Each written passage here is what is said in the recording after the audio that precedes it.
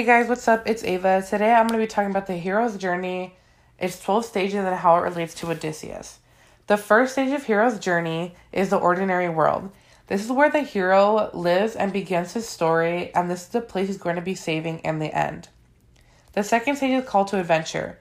The hero's adventure begins when he receives a call to action such as a direct threat to his safety, family, or way of life, and where he lives.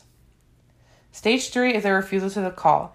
Second thoughts or even deep personal doubts as to whether or not he is up to the challenge. It happens and the hero will refuse the call, as a result may suffer somehow. Stage 4 is meeting the mentor.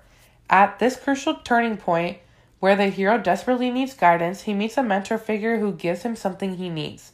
He could be given an object of great importance, insight to the dilemma, wise advice, or practical training, or even self-confidence. Stage 5 is crossing the threshold. The hero is now ready to act upon his call to adventure and truly begin his quest, whether it be physically, spiritually, or emotionally. He may go willingly or he may be pushed, but either way, he finally crosses the threshold between his world and the world he's not familiar with.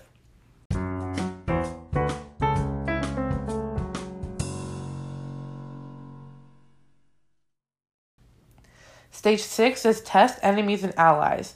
Now finally out of his comfort zone, the hero is confronted with ever more difficult series of challenges that test him in a variety of ways. Obstacles are thrown in his path and he has to overcome them in order to reach his ultimate goal. Number 7 is approach the abyss. The abyss may represent many things in the hero's story, such as an actual location in which lies a terrible danger or inter-conflict which up until now the hero has not had to face. As the hero approaches the cave, he must make a final preparation before taking that final leap into the great unknown. Number 8 is the ordeal. The ordeal may be a dangerous physical test or deep inner crisis that the hero must face in order to survive for the world which the hero lives in to continue to exist. Whether it be facing his greatest fear or most deadly foe, the hero must draw upon all the skills and his experience in order to overcome this difficult challenge. Number 9 is the award. After defeating the enemy, surviving death, and finally overcoming his greatest personal challenge, the hero is ultimately transferred into a new state, emerging from the battle as a stronger person, often with the prize.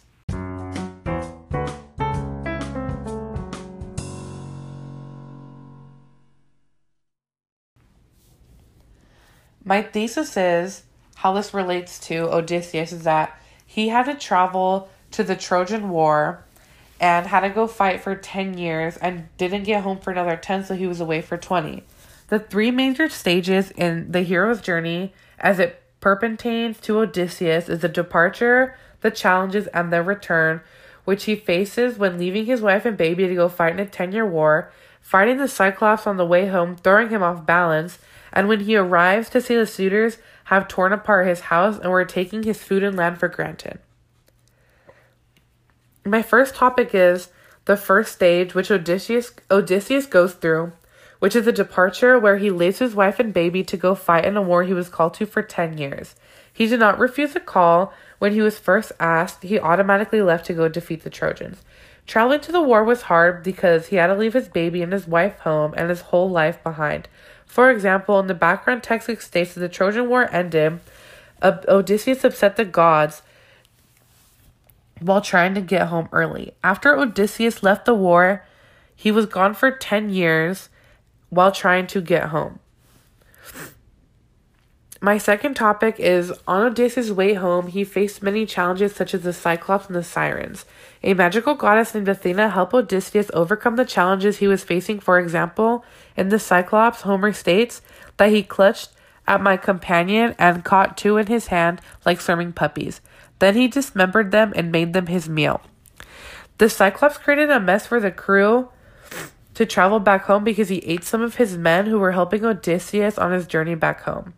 As for the Sirens, they created very disgusting and horrible noises, and they made Odysseus' men listen to them sing their bad songs, which made them want to kill themselves. Topic 3 is when Odysseus returns home after a 10-long-year journey and is faced with the fact that he had to be disguised as a beggar so the suitors wouldn't kill him. He wasn't allowed to show himself to his wife because he wanted to see if she was loyal.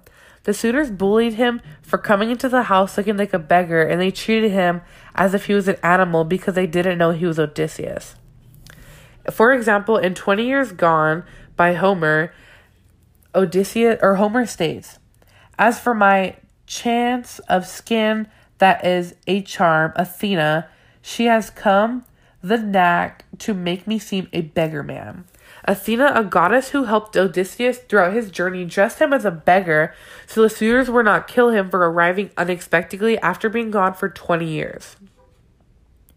My conclusion is that Odysseus fulfills the 3 major stages in the hero's journey when he sets sail to go fight the war, and when he faces challenges headfirst on the way home and powers through them, and when he arrives at home and challenges himself to fight the suitors.